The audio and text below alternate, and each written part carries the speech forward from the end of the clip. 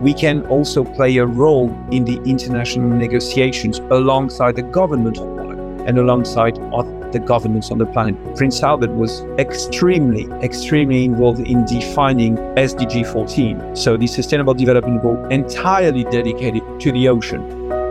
Welcome to the special English edition of Der große Neustart, a German podcast series by Sibylle Barton, in which she talks to pioneering leaders who, inspired by the World Economic Forum's Great Reset initiative, create revolutionary projects that actually do make our world smarter, greener, and fairer.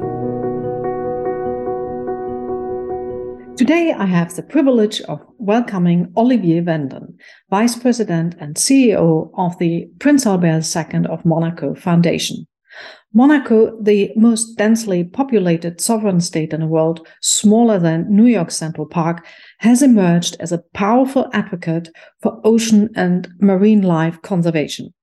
Prince Albert, as head of state and president of the foundation, played a significant role in shaping SDG 14, the United Nations Sustainability Development Goal entirely dedicated to the ocean. He also spearheaded a campaign to ban global fishing over the endangered Atlantic bluefin tuna. And when the world turned a blind eye, he went local. The foundation's commitment to environmental stewardship is showcased through 750 projects focusing on biodiversity, climate, the ocean, and water resources. In my conversation with Olivier Vanden, we explore the remarkable but underreported impact of Monaco's what he calls collaborative activism and delve into the celebration of its first Green Shift Festival. Olivier, thanks for joining us. It's day 2 of the festival. How is it going? Well, thank you very much indeed for the invitation, and thank you for asking. The festival is on the second day. I must say it's a premiere. It's the first edition, but great turnout, great success so far. Probably because we managed to bring together people that usually don't talk to each other. You know, this world is working a bit too often in silos, and also when addressing the issues of climate change and biodiversity loss or environmental challenges or threats, we tend to be very gloomy and all about the figures, the data, the wall that we might face if we don't act. And it's pretty rare that we have an open conversations bringing together scientists, writers, talents, singers, songwriters, philosophers all together to bring optimism and a message of hope, not a naive one, but just to dream together of the future we want. So that's probably the key of success of that first Green Shift Festival based here in Monaco. The idea for the Green Shift Festival was born how? Well, the genesis of the foundation is back to 2006. So we have already 17 years of track record. But that being said, we have to face one big thing. Science is key to understand how the world works, where we are heading to if we don't act. That's clear.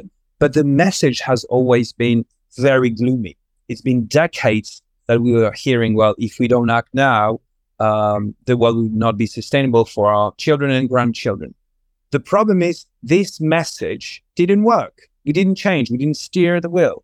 We were thinking, well, that's not great. What can we do? What is missing? Why governments, companies, customers, even our own households and individual level, why can't we make this change happen? We are all rational individuals. So we can understand the problem. If we want to find the information, we can find it. It's everywhere. The IPCC reports very regularly give you a very clear overview of the challenges, the problems, but also the solutions. There's a roadmap of solutions to be implemented to solve the problem. Yet it didn't work. So what are we missing? And that's how the idea of the festival is born. Because through conversations, and I would tell you, with philosophers and activists, French activists back at the end of last year, we were thinking, well, maybe, and it's a very strong maybe is to be able to dream of the world we want. And that really resonated. And I remember my time, graduating from uni. I was dreaming, and I think I'm not the only one. I was dreaming of my professional life. I was dreaming of my family life. How I wanted to achieve that goals. And then you find your own way to achieve your target. When it comes to environment and the ecological transition, so clean mobility, stopping the greenhouse gas emissions, killing the plastic pollution, we always see, the tragic consequences and the data and the pollution level increasing and the killing of the bio. But we never talk about the success. And I think it means to dream about the success. We need to dream of the world we want before being able to find the right solutions and take the right action. So it's probably not the only lack, but it's clearly something linked to the emotions and maybe stopping for a while about being in our heads, changing the software and thinking more with the heart than with the brain at some points.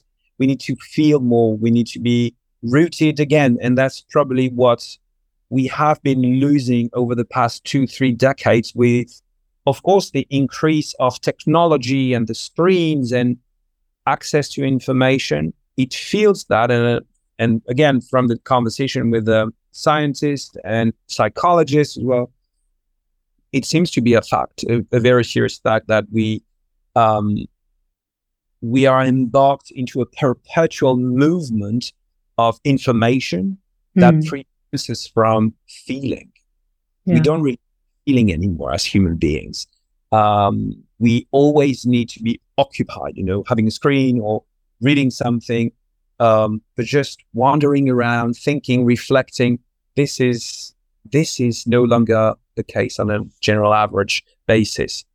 And that's the purpose of the festival, is to think with the heart, less with the head. I absolutely agree with you. We need to think more with the heart and less with the brain, and that we are also in desperate need of some positivity, good examples that show us the way through the transformation. And that was certainly my motivation when I set up this platform in 2020. And since then, there were many, many global leaders that I talked to who all say exactly the same. We need to have more positivity, encouraging examples. And perhaps we could talk about your approach, which is quite special. You said in an interview, we think, and I quote you, we think of ourselves and the global community as collaborative activists. Well, absolutely. The thing is, and this interview was just made after COVID, because we had time, like many of us around the globe, we had time to think, and that was great to start with, because we need to benefit. Well, we thought that it would be very, very good to take advantage of this forced pause to redefine on a positive way what could be the world after COVID, the post-COVID world.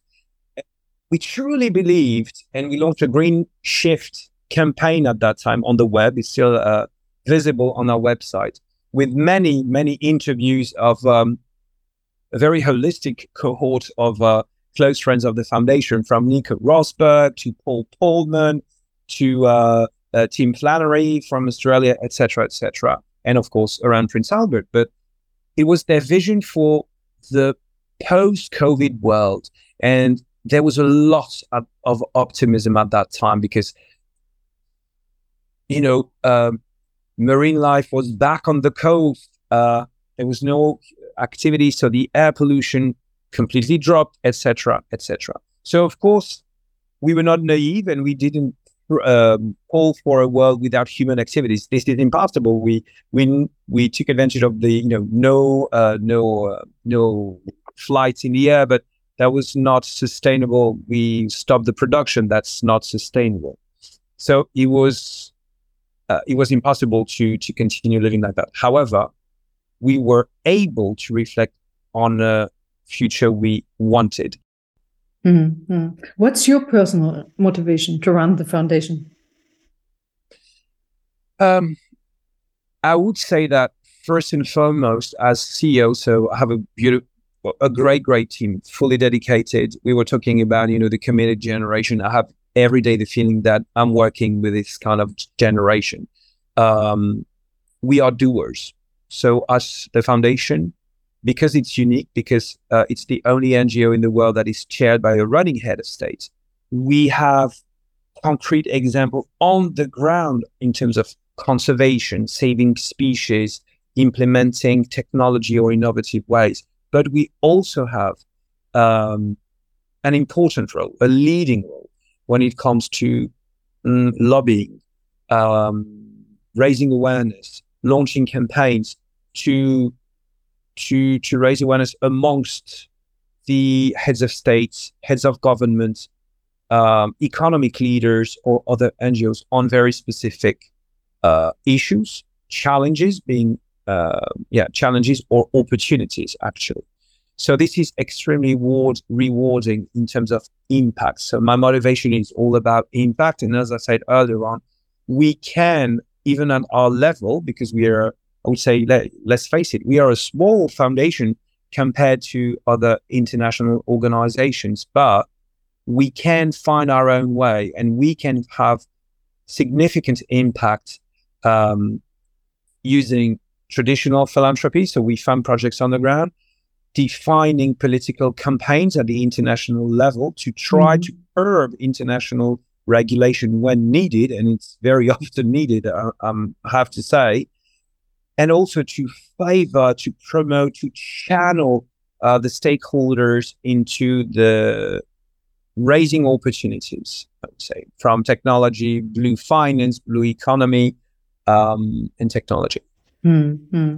Because you mentioned that before, that you must be the only foundation in the world that has an acting head of state as president. So how do we imagine your work process there? And for anybody who listens and doesn't know, it's Prince Albert II, who is actually the president of your foundation. So how do we imagine the work process? Are there more advantages than disadvantages? To be honest with you, there are only advantages. Only advantages in the way that, and I will repeat myself, but first and foremost, we are a philanthropy working for the Prince of Monaco. So with the meetings that His Highness has, with the trips that he has on the ground, or meeting, other heads of state, or in the multilateral arena like the UN, he's got the opportunity to identify partners, stakeholders, challenges, problems on the ground. He discusses a lot with local communities. He's got a very strong focus on local communities and the role that human beings can play in solving their own issues. So that's a fantastic way to have a global view of the challenges and being able to support with our own means, of course, which are important but not outstanding, I would say, given the level of impact. But we can benefit these communities with very concrete support on the ground, on research grounds as well, to make a change at a local level. Then we can also play a role in the international negotiations alongside the government of Monaco and alongside other governments on the planet. Prince Albert was extremely involved in defining SDG 14. So the Sustainable Development Goal entirely dedicated to the ocean. That was that obvious at the time of the definition of the Sustainable Development Goals. So he was not the only one, but he played a pivotal role in defining SDG 14. So having the ocean being part of the international discussions. Then he was one of the head of state to really make sure that the ocean was part of the Paris Agreement as well. Remember, COP15, climate, yet the ocean were not that obviously included. And yes, now they are in the preamble of this historical agreement. We played a key role in the high seas as well, defining the High Seas Treaty. Prince Albert was extremely pivotal in enabling the creation of the Ross Sea, which, as you probably know, is today the largest marine protected areas in Antarctica. So that's to give you also an example of what we can do on top of traditional philanthropy. And I would say the level is probably the liberty that we have to test ideas like the Green Shift Festival, but also to federate very broadly, breaking the silos of corporations and federating all these stakeholders around very specific matters. And I come back to this example of Monaco Ocean Week. The Monaco Ocean Week is 1 week of event in Monaco, so roughly 60 different events hosted with 1,000 people. And in each event, you bring together scientists, CEOs, decision makers, so mayors, ministers, to discuss about the various issues linked to the ocean conservation. And this is not the only place on the planet where we discuss in a holistic way, but it's a very active role that we play in bringing together these different forces to bring the best solutions possible, once again, to scale up and accelerate the implementation of the solutions that do exist for the ocean, for the biodiversity and climate. But it's only together, as you all know, that we can succeed. And it's good to say it, but it's even better to do it. Your ideas and your work certainly have a huge impact. Bringing all the relevant stakeholders of society to the table is, of course, key to any sustainable success. And your 750 projects and initiatives that the foundation has realized since 2006 are definitely proves that you do right. So, Olivier, but I have to ask you that. How come your work for the oceans and biodiversity is so underreported? That's a key question, but I would say it comes back to an answer I just made. We are doers. His Highness is in favor of impact. He's looking for doing things for his foundation to achieve its goals. We are not seeking recognition. But I must say, in a certain way, and that's the dedication of my team at the communication level, we are trying to spread the word about what we say. It's hard, it's true, but the motivation is really what we achieve on the ground. So the facts, I share it with you, and we're working on it. I can guarantee you, and I'm sure beautiful podcast will probably help raise awareness of the great achievements and successes that the Prince of Monaco has been experiencing throughout his reign. Yeah. Olivier, let's delve into a few projects and initiatives that are close to your heart. Can you choose 2 or 3 which you want to go into more detail?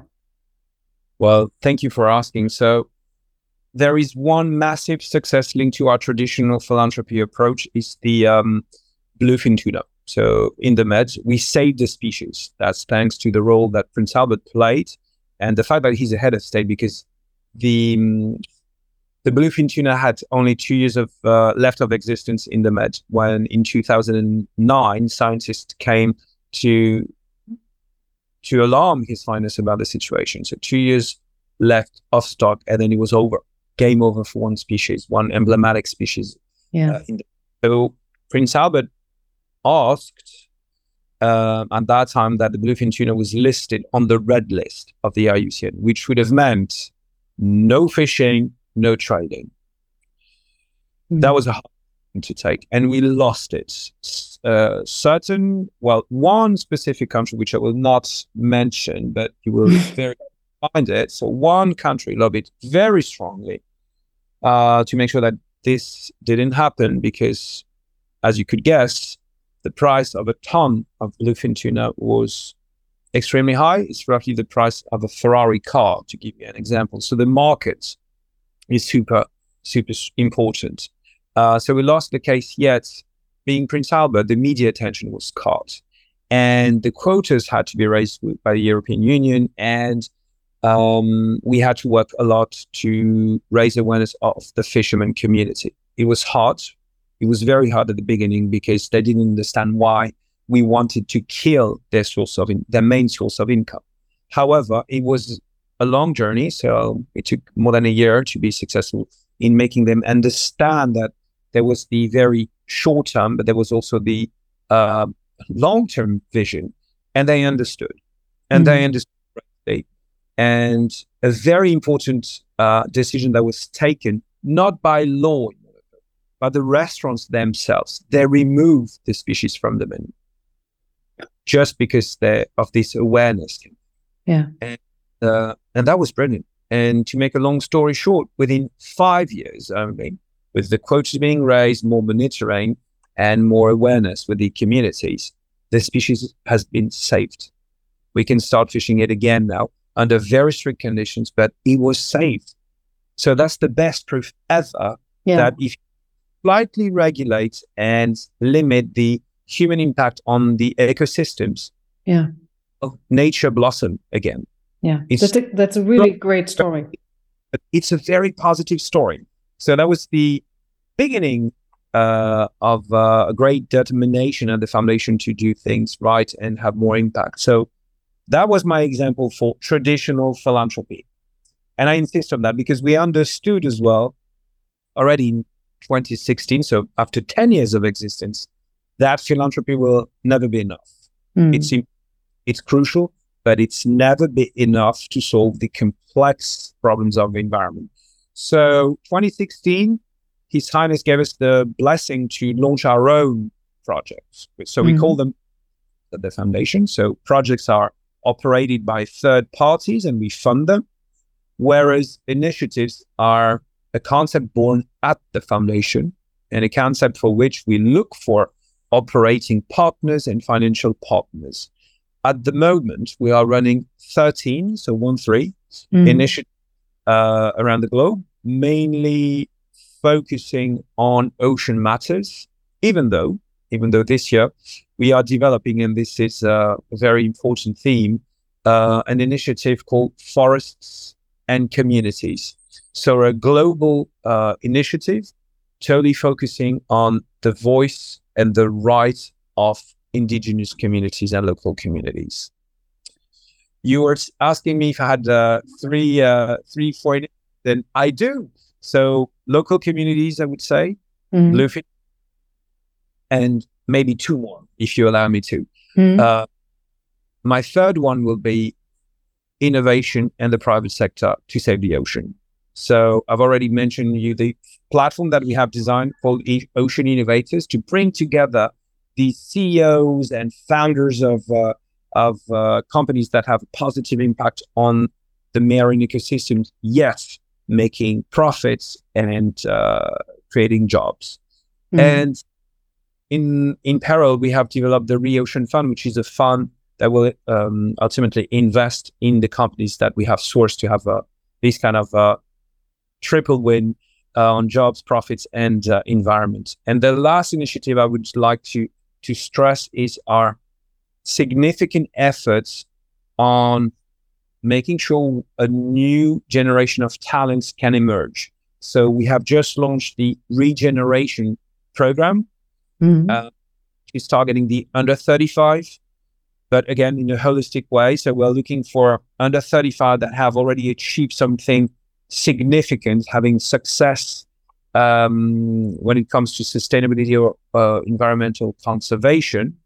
We source globally these talents from science to artists, including sportsmen, businessmen, finance guys, and politicians. We will offer them a campus, like a summer camp in Monaco, 2 weeks in July, with leadership skills and communication skills program led by INSEAD and the University of Edinburgh. And then we also have the great pleasure of having VIP masterclasses with the great, such as Paul Pullman, who will give a masterclass on courageous leadership. His Highness will be the godfather of the first cohort. We also have the pleasure of partnering with Moet Hennessy and having a one-day on-the-ground site visit with their 11 members of this first cohort. So they will go to discover a new vineyard that the Moet Hennessy has developed in the Var in France, which is now truly sustainable. So we have a masterclass on biodiversity, but also in the afternoon with Philippe Chaus, CEO of Moet Hennessy, about the luxury industry facing sustainability challenges. So Alejandro Agag will also give a masterclass.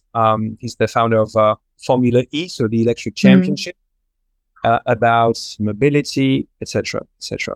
And after camp, all the members of the cohort will benefit from a 12-month tailor-made program in public relations. They will come with us to COP, to Davos, and to other international events that the foundation organize or co-organize, but not to repeat the silos that we know. So we won't have this side event about the young generation. No, we will take members of our cohort and they will represent us. They will be part of the senior level panels that we are hosting or purposing. So the entire objective of regeneration is to go the extra mile, to leverage the emerging talents, to make sure they will create a strong, solid community of talents in the years to come around Prince Albert, of course, but also to make sure that we can definitely break these silos and achieve greater impacts faster, stronger. And breaking the silos is, I think, one of the major points. And this cohort, you got already the cohort, or can people still apply? No, the first cohort is now clearly defined. It will be announced and revealed on July the 2nd, the first day of the campus. People can still apply to join the community. So we're working with a network of partners, of course, to source globally, but feel free to contact me if you feel you have the profile and would like to join the international community of people. When it comes to selecting amongst the community, the talents that will join campus, there's a stricter selection process that starts in January. So feel free to contact us. I think that's a great opportunity. The other two projects I saw, which I really liked and would like to know more about it, is one is called the Mediterranean Freshwater Ecosystem. Right. Can you just talk a little bit about that? Well, absolutely. You know, and even in France and Monaco at the moment, we have a very dry winter. So the the challenge of fresh water is growing in many parts of the world, but also in the Med region. And we decided to be honest with you, it was extremely hard in the first years of the foundation to identify solid projects that would tackle freshwater issues. But the difficulty was also linked to our own mission statement. We are a foundation focusing on environment. And usually when we received great projects, they were very humanitarian. They were tackling, urgent needs. So we're building pipes in schools, hospitals, and villages. And yes, there was the access to fresh water, but it was not clearly centered on environmental conservation. So we struggled a bit to find a lot of projects in that category. We had very great successes, though, in Latin America and in Amazonia in particular, working with photographer Sebastião Salgado. And that's one of our flagship programs because it was working with the local communities to train them to restore freshwater ecosystems like marshes and forests. So there was also the fight against deforestation linked to the sustainable access to fresh water. That worked pretty well. And with experience and time, it was back in 2020, we have identified with our historic partners like MAVA and the AAG Jensen Foundation a need in the Med, and in particular in the Balkan region, to address this challenge of access to sustainable fresh water, and to make sure we can also restore these freshwater ecosystems at our doorstep, and not going where the situation is extremely worrying, and it was not enough addressed in the past. And usually these ecosystems are along the coastline or by the rivers, so it really makes a good complementary connection between biodiversity on land, biodiversity at sea, and the efforts that historically the foundation has made in favor of the Med and the ocean. So it was a good way also to come back to the land and once again fulfilling one of our mission statement to keep human beings at the core of all the projects we tackle. So that's the fresh ecosystem. Because you talk in ecosystems here, did you work with, or do you work in this particular project together with your neighbors, Italy and France, or just with donors and your own money? Just with donors. Usually, and I would say the majority of the time, the foundation works with private partners, always operating the project with the entities that work very closely with the local official authorities, but the foundation very rarely has developed projects or initiatives directly connected with states. The good example, or on the contrary, I could give is the Med Fund, so the Mediterranean Fund for Marine Protected Areas, which born in Monaco, and the foundation played an instrumental role in making it happen, but it's a fund that has been launched by Monaco, France, and Tunisia. So it's totally backed by states in that case. The other programs, no, they're more with the private entities and NGOs. And you, may I ask this question, is work with donors alone, does it have a different impact than working with states? Clearly, we need to work at all levels. So it's not the same thing with states. You have to work, so it's a larger scale to start with. It's more a question of regulation and laws and enforcing or defining new framework. NGOs is fundamental when you want to address the local level and regional level. So we need both, and we don't choose. We don't need to choose. And we certainly want to continue working with all the stakeholders involved, and including the private sector. We need the finance, we need the companies, we need the industries to change, adapt, and invest in that field. Did you see from 2020 on with COVID a stronger drive for alliance building in the world? Like, let's say you have a project. Is it easier for you to bring stakeholders to the table, like United Nations and let's say a big company, or did it have no impact? So that's a very interesting and bold question, I would say. By intuition, I would say that no, COVID has more of a negative impact on all topics linked to environment, and I will explain myself there. There was definitely a 10-year setback when coming to, for instance, plastic pollution. With COVID, we went back big time and globally to single-use plastic everywhere. Everything was wrapped in plastic, and it was disposable, and you couldn't reuse it. So that was a massive step back on that specific matter. And that being said, and I would add also to that fact that the very tragic war in Ukraine that that had to force European countries at least to reflect on energy questions. So that can be a good outcome. But the main achievements that have to be really noticed, because they were not that so expected, were at the political level with the High Seas Treaty and the Kunming Agreement for defining the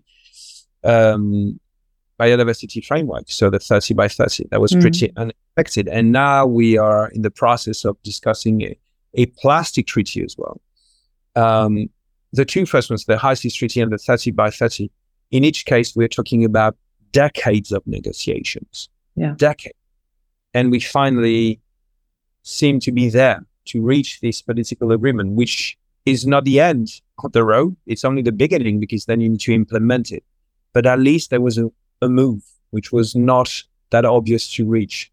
So, no, I think COVID had very significant step back on the various aspects. You saw that the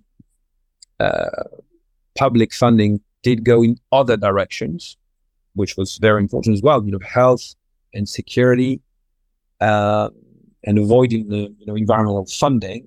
People felt more concerned about other very sound topics, obviously, and inflation now. But however, on the other aspects, there was quite interesting success to underline. Okay, to the project number 2, which I found it's called Pelago or Pelagos. I don't know. Pelagos. Yeah. Yes. Can you talk about that? Pelagos is a fantastic example of transboundary marine protected areas. So Pelagos is a marine sanctuary in France, Monaco, and Italy. It's the largest area protected in the Med. You would maybe remember the Aichi targets, which used to set a target of 10% of marine protected areas by 20. Obviously, we didn't reach that. And in the Med, we are barely around 8% now of marine protected areas, but amongst with 1.6 to 7% is the Pelagos sanctuary. So this is quite a large area. And again, transboundary.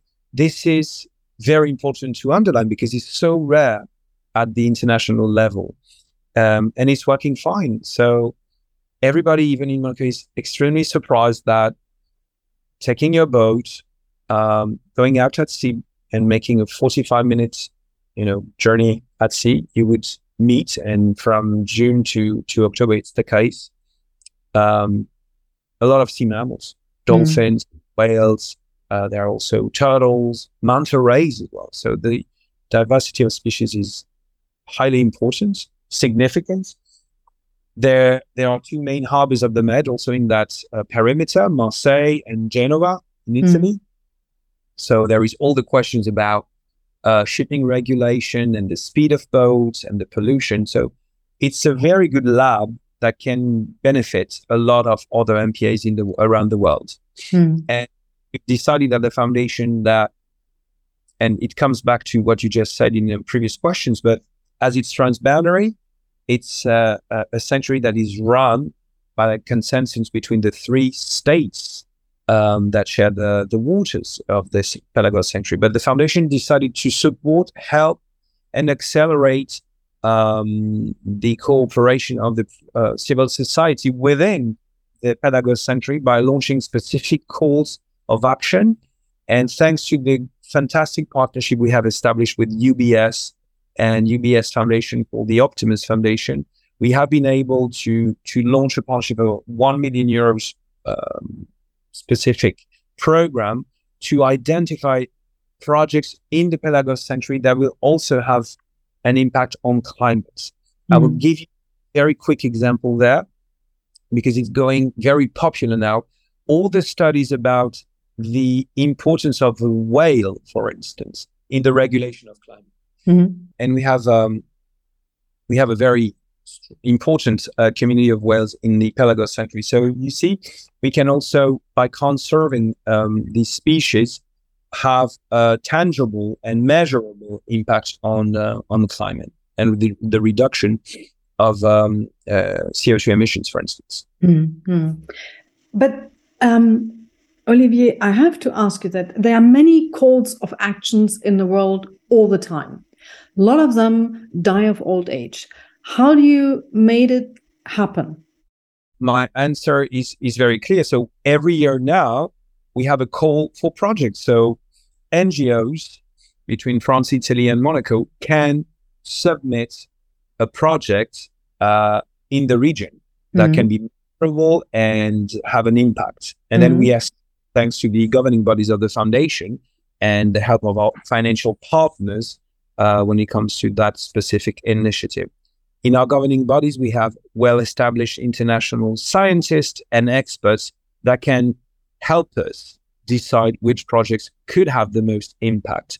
So once again, I get to your point, like calls are not enough. Calls for us never really work. So that's why we have a very strong focus on our region, which is on our doorstep, the Med. The Med is the most polluted sea. We have a problem with overfishing, of pollutions. We need to develop more marine protected areas. And obviously, for geographical and historical reasons, Monaco and the Foundation, we have quite good networks in the region. So that's where we want to test, try innovation, try to lead by the example and have a greater impact to then work with sister NGOs, I would say, or entities to duplicate and replicate what works in the Med in other seas, for instance. So instead of having calls, we want to be rather smaller, more specific to measure the success, and also be totally transparent on the failure and the mistakes that could have been made. I'm glad that it works that way.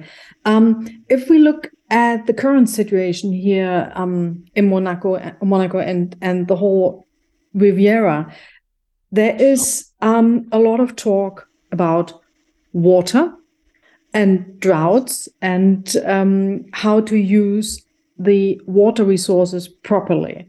And I heard the other day in the radio that your government has implemented a water management plan and activated an alert system, so that aimed at guaranteeing the rational use of water resources. What does it mean for the citizens? So I'm very happy to commend that decision, even though, and I should state that very transparently, it's not linked to the foundation activities. This is clearly the state of Monaco and the government of Monaco decisions. But first and foremost, it's an important step forward to make sure we are aligned with the neighboring cities or the French cities that are around Monaco. Water is coming from the Alps, so we all share the same sources when it comes to water resources. So that was one good thing, to make sure we all have the same system of alert and procedure in when drought will ultimately come. So that was the regulation framework that was important to mention. Secondly, what is going on at the moment with the alert? So it's just a very strict warning about the fact that the level of resources is very low. Let's face it, and we are already not in summer, so it might be worsening in the coming weeks and months. So we have to be extremely careful with the use of water when it comes to washing your car, washing the pavement, and prevention is central in that case. So to make sure you can collect water when it's there and develop containers would be central, not only in Monaco, but also in a lot of cities that were not used to having or to being exposed to such long period of droughts. And the projections of experts are quite alarming for the decade to come. So we have to be ready. We have to go with, I think you can say that in English, sobriety. So to use it very carefully. It's like it's the blue gold. Be very careful, and a lot of common sense should be used there. Do we really need to wash our car with every week with drinkable water. That's clearly questionable. And then we are also promoting the debate around the grey water, to make sure that this grey water is not wasted, but can be easily reused for non-drinkable activities, like, as we said, cleaning, washing cars, boats, pavements, roads, and gardening. What may I ask? What is grey water? Is that wastewater? Yeah, the water from your shower, for instance. Okay.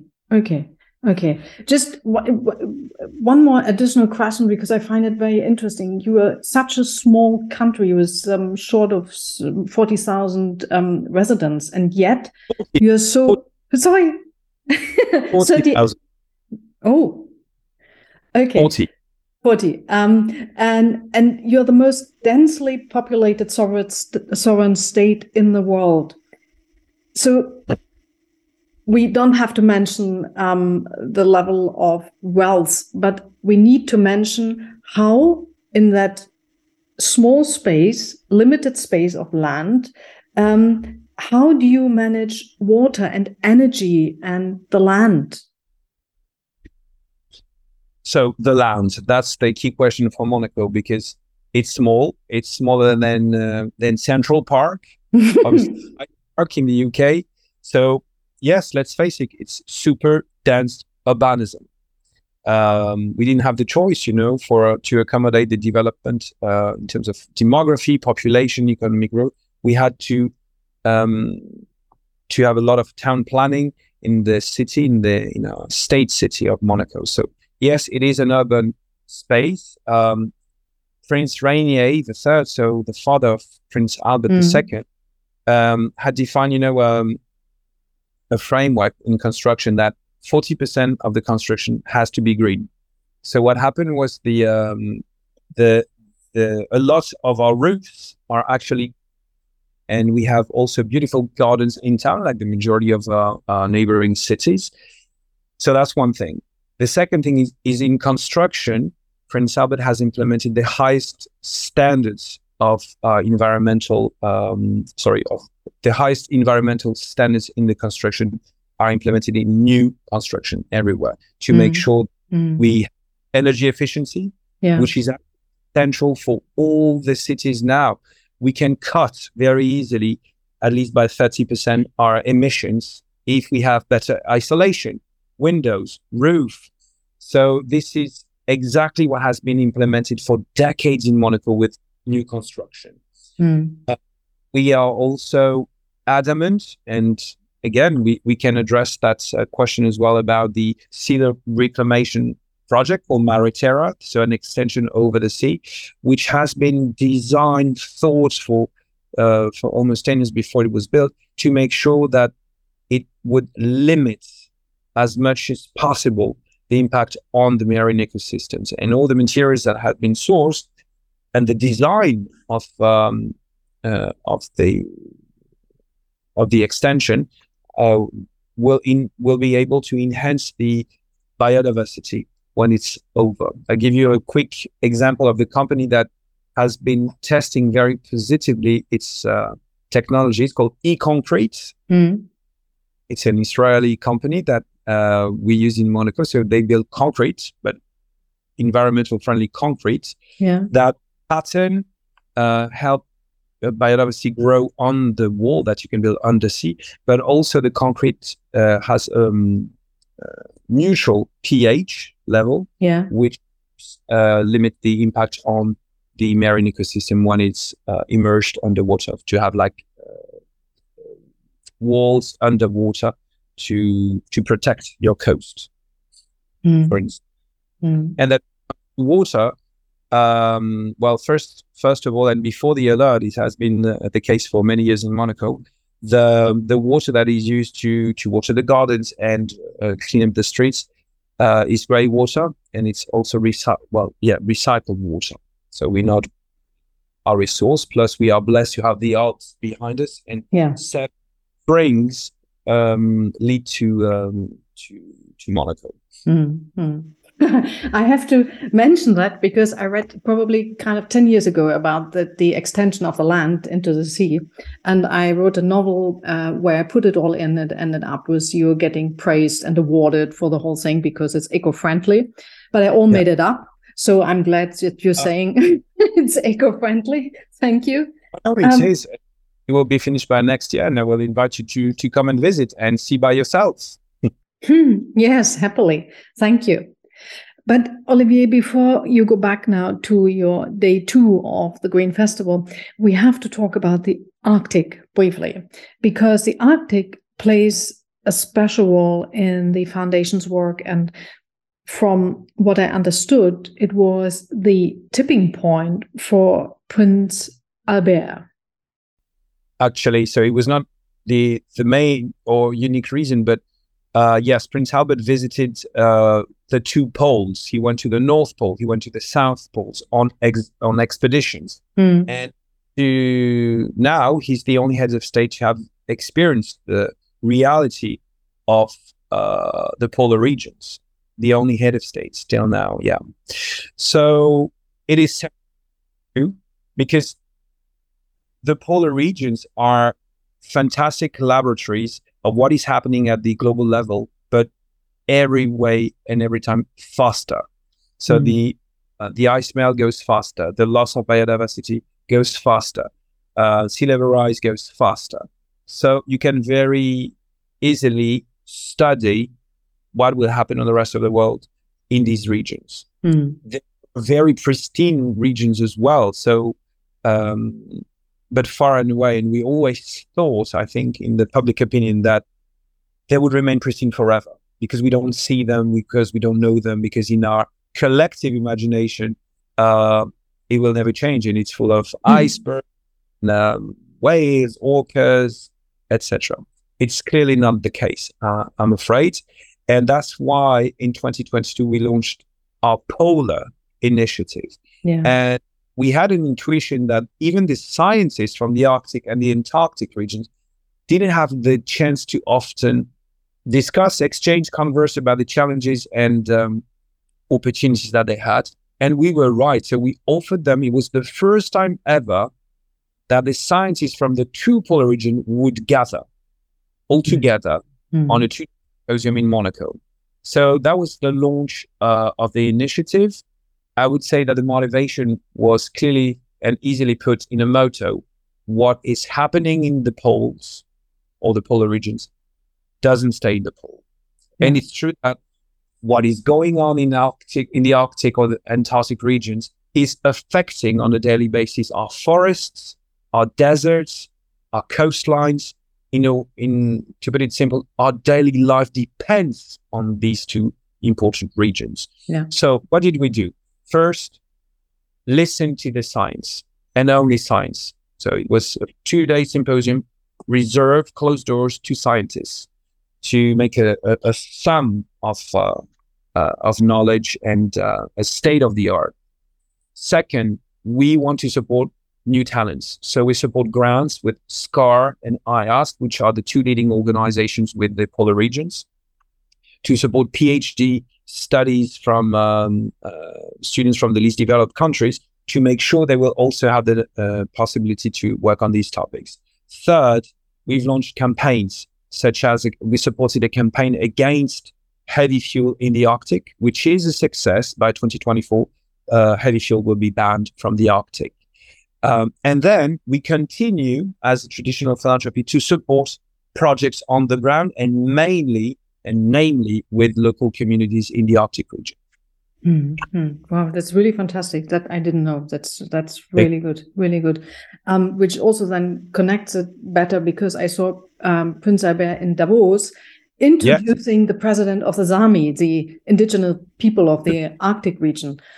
And I wondered, what is the connection with the foundation or with him and indigenous groups?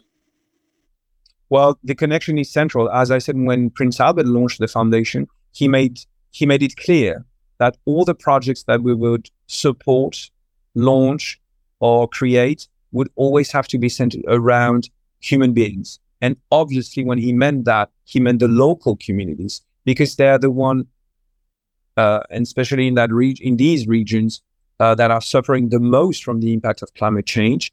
But they are also the ones that have this traditional ancestral knowledge that should be wisely listened to, because they know how to be more resilient. And we're talking about their lands as well. So that's why we felt the urgency to help them leverage their voice and their rights. Well, it was final question. If you want that. Final question. Okay. Final question. What's next for the foundation, and what do you need most at the moment? We need to convince more people to go faster and to accelerate the change. Hence, the Green Ship Festival, to make sure that we can dream of the world we want to have in the next decades and give our children. So first of all, the dream. So we need holistic discussion with scientists, artists, businessmen. Then we need to channel the right investments. So to convince the companies, industries, and the states to invest wisely into the renewables, into ways, technologies, and innovations to change the way we produce, we consume, and we travel. This is compulsory. And then we have to accompany new talents, because they're the upcoming leaders that always have to keep in mind in every decision they will make, sustainability. It has to be key. We have to reconcile ecology and economy. We can't talk about ecology if it's not linked to the real world and the economics. So, and to really have these decision makers understand that we can't talk about the GDP and the production if you don't include the environment, the natural resources. If there's no water, if there's no forest, if there's no natural resources, there will be no economy, bottom line. So we have to also make sure that at every level in the real world or the economic world, you have these notions of sustainability that is deeply rooted. That's why we focus a lot on the emergence of new talents. Wonderful. On this happy note, I mean, I could talk to you for another hour at least, and I have a million ideas. Anyway, so I'm really grateful that you were talking to me and to us, and we have listeners in 77 countries, and hopefully they all now say, wow, Monaco is the place to be, and they do something for the planet. Great. Olivier Van, thank you very much, and good luck now today with your Green Shift Festival. Thank you so much, Sibylle, and see you soon in Monaco. Thank you. You've been listening to a special English edition of Der große Neustart, a German podcast series by Sibylle Barton, in which she talks to pioneering leaders who are committed to making our world smarter, greener, and fairer. For more information, please visit www.sibyllebarton.com and the official site of the World Economic Forum.